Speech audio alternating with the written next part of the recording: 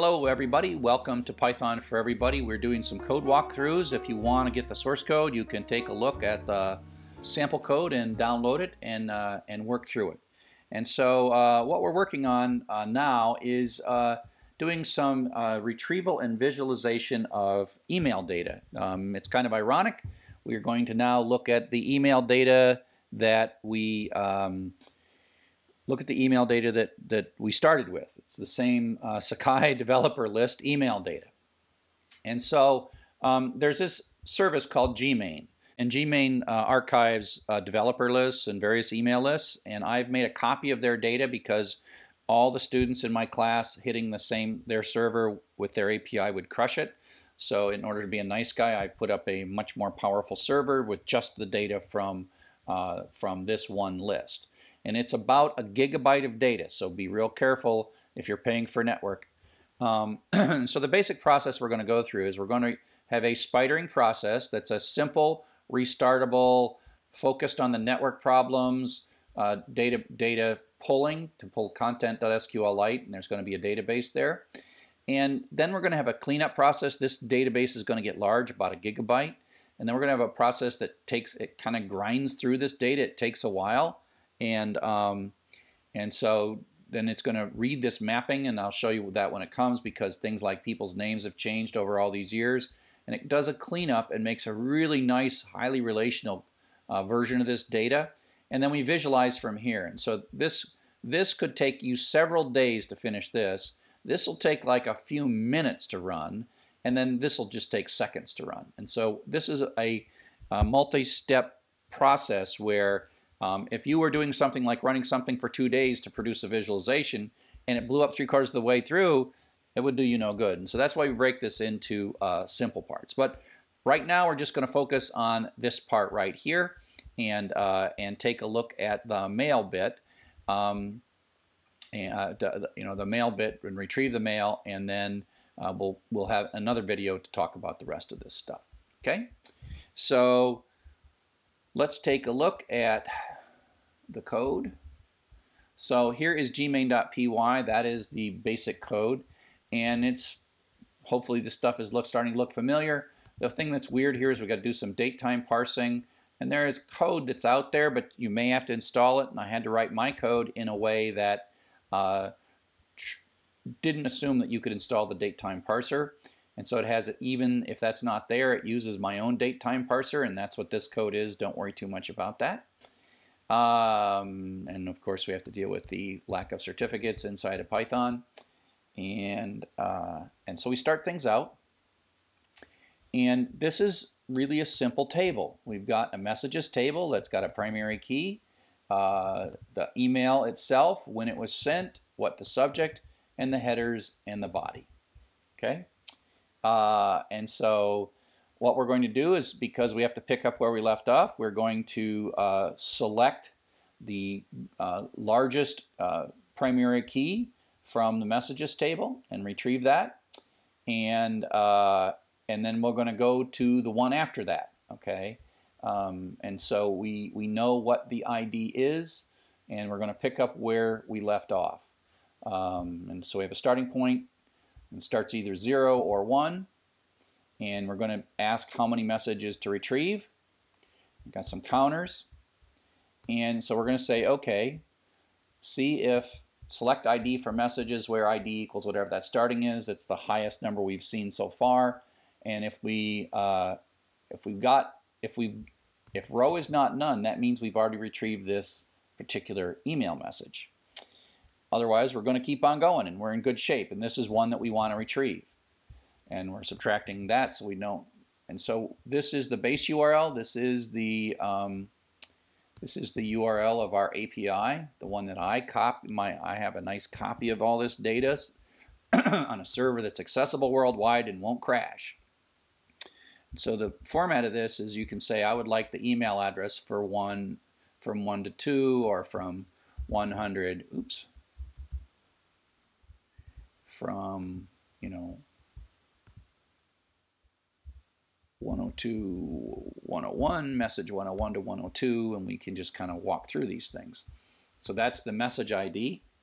And so if we're going to make the URL, we're going to take the base URL, add the starting address, and then add +1. So we got the slash at the end of this starting address, and so that's how we form those. And we're going to retrieve that, and we're going to decode it. We've seen this in some other ones. We're going to check to see if we got legit data. If not, if we didn't, if I got a 404 not found or something else, we're going to quit. If someone hits Control-C, which is, or Control-Z, we'll get the program interrupt and we'll stop. If there's some other problem, right, we're going to, complain and keep going. And if we have 5 failures in a row, we're going to quit, but it will just keep on going because these things do have glitchy bits here. And so at this point, if we've made it this far, we've retrieved the URL and we've got the number of characters we've retrieved. And if we get bad data, if it doesn't start with from, because this is a mail message, right? And they all start with from space. If it's right, it starts with from space. Then what we're going to tolerate up to 5 failures there for bad data, because it could be bad.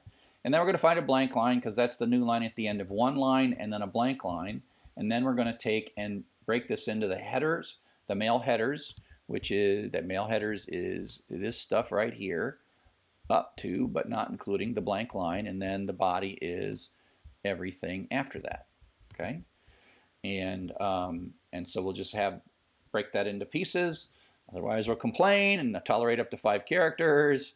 And then we're going to use a regular expression, kind of from the regular expressions chapter, to pull out an email address from the from colon line somewhere in these headers, from colon right there. It's going to go find a less than, and then pull, pull this stuff out up to it. So you got the less than, you got the parenthesis, you got 1 or more non-blank characters followed by an @ followed by 1 or more non-blank characters, and we'll get back a list of those. We should only get 1. If we find 1, we're going to grab the email, we're going to strip the lowercase, and if we got some little nasty less than sign in there, we'll tolerate that as well. So this is kind of cleanup, and you get used to this where you're like, oh, how come all those email addresses have this other stuff in them? And then we also look for it if there are no less than signs, and we do this way. And that's different. Some mail messages have it this way, and others, again, you write this code after you watch it for a while. You're like, oh, it's crapped out and giving me bad stuff. And I make them all lowercase so they match better and get rid of bad characters. Well, now I got an email address.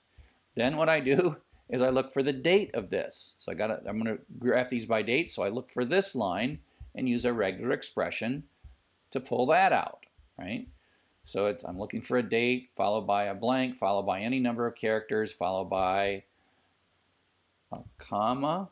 So I'm not interested in this Wednesday bit, so I'm skipping that bit right there and going and grabbing everything after that comma space. And so it's really here to the end of the line. So that's the new line. And so it's going all the way. It's going to pull this bit right here. That's the text. And this is where we're going to say, oh, that's kind of a funky looking date, and we want to standardize that date. So we're going to, let's see. Yeah, we're gonna chop it off at the 26th character. Apparently, I don't know why we care about the 26th character, but we chop that off at the 26th character. And then we're going to parse it, and that's going to give us back a nice clean date, sent at date. Otherwise, we're going to complete, we're going to quit. And if we can't parse it, then we're going to tolerate 5 bad email addresses in a row. Then we're looking for the subject line using another regular expression. Subject line, regular expression. That's pretty easy. Up to but not including, right? There's a blank there. It's the subject.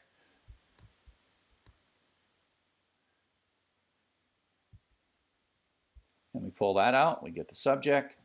Now at this point, we've parsed it and we got good stuff, so we reset the fail counter because I kept saying if you fail 5 straight times, you quit.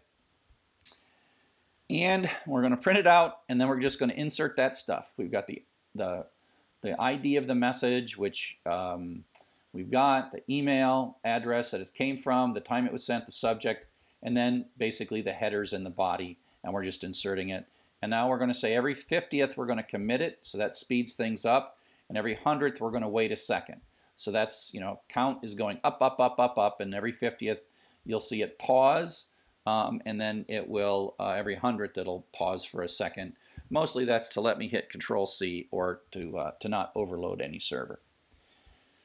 Okay, so that's the simple one. The problem is this data just gets ugly, and so you'll find yourself wanting to reset this and start it over. This one's going to work, of course, but these are hard to build, and that's why it's a good idea.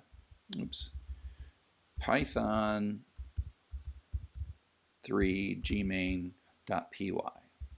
How many messages? Well, let's just do one. Okay, so it went and grabbed, oh, do I have this already running? 51 through 52. Let me start over.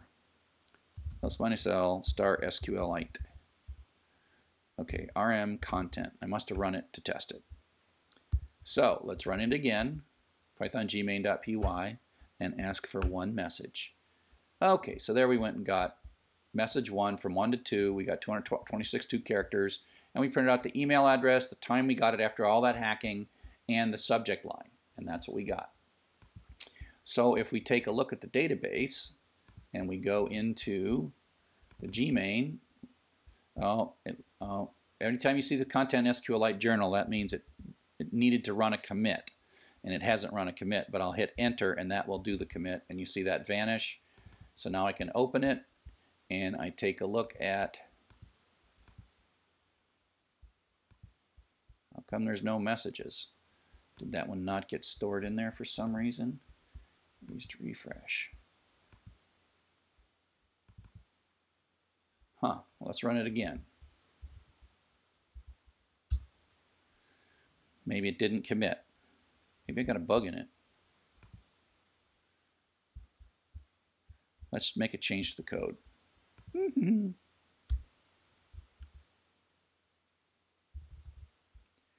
I'm going to see this connection.commit. See that? Connection.commit. I'm going to commit there. And the other thing I'm going to do is every time I stop to read, I'm going to commit right before I read it. So I think we should, I hope that doesn't blow up. We'll see. So the idea is if I want to stop, I want it committed. So let's do this. Let's do one message. And now I should hit, is it committed? Now that I put the commits in, I think that it will look better. And I can't refresh. And so there it is because I committed it.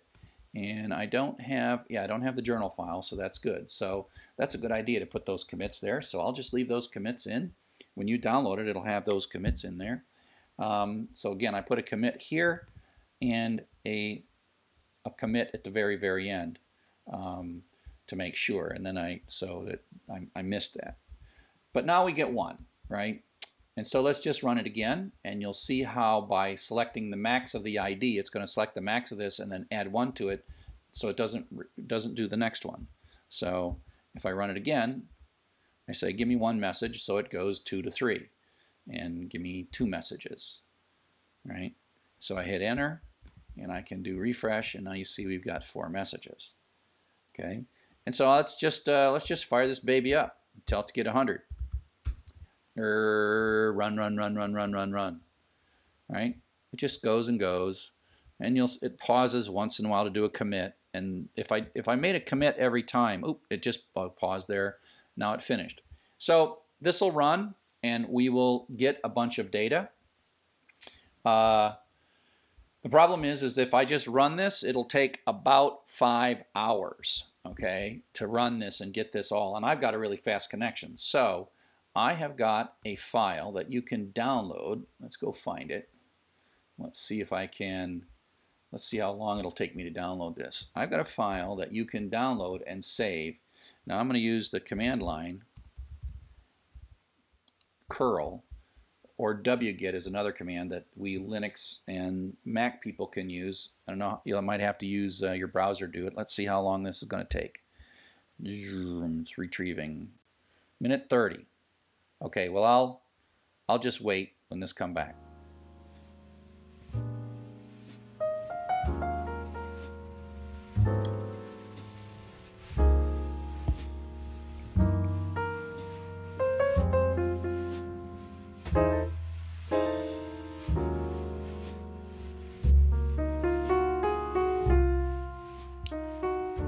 Okay, so now that's done. I was averaging 10 megabits a second. I downloaded about 600 megabytes, 10 megabits a second.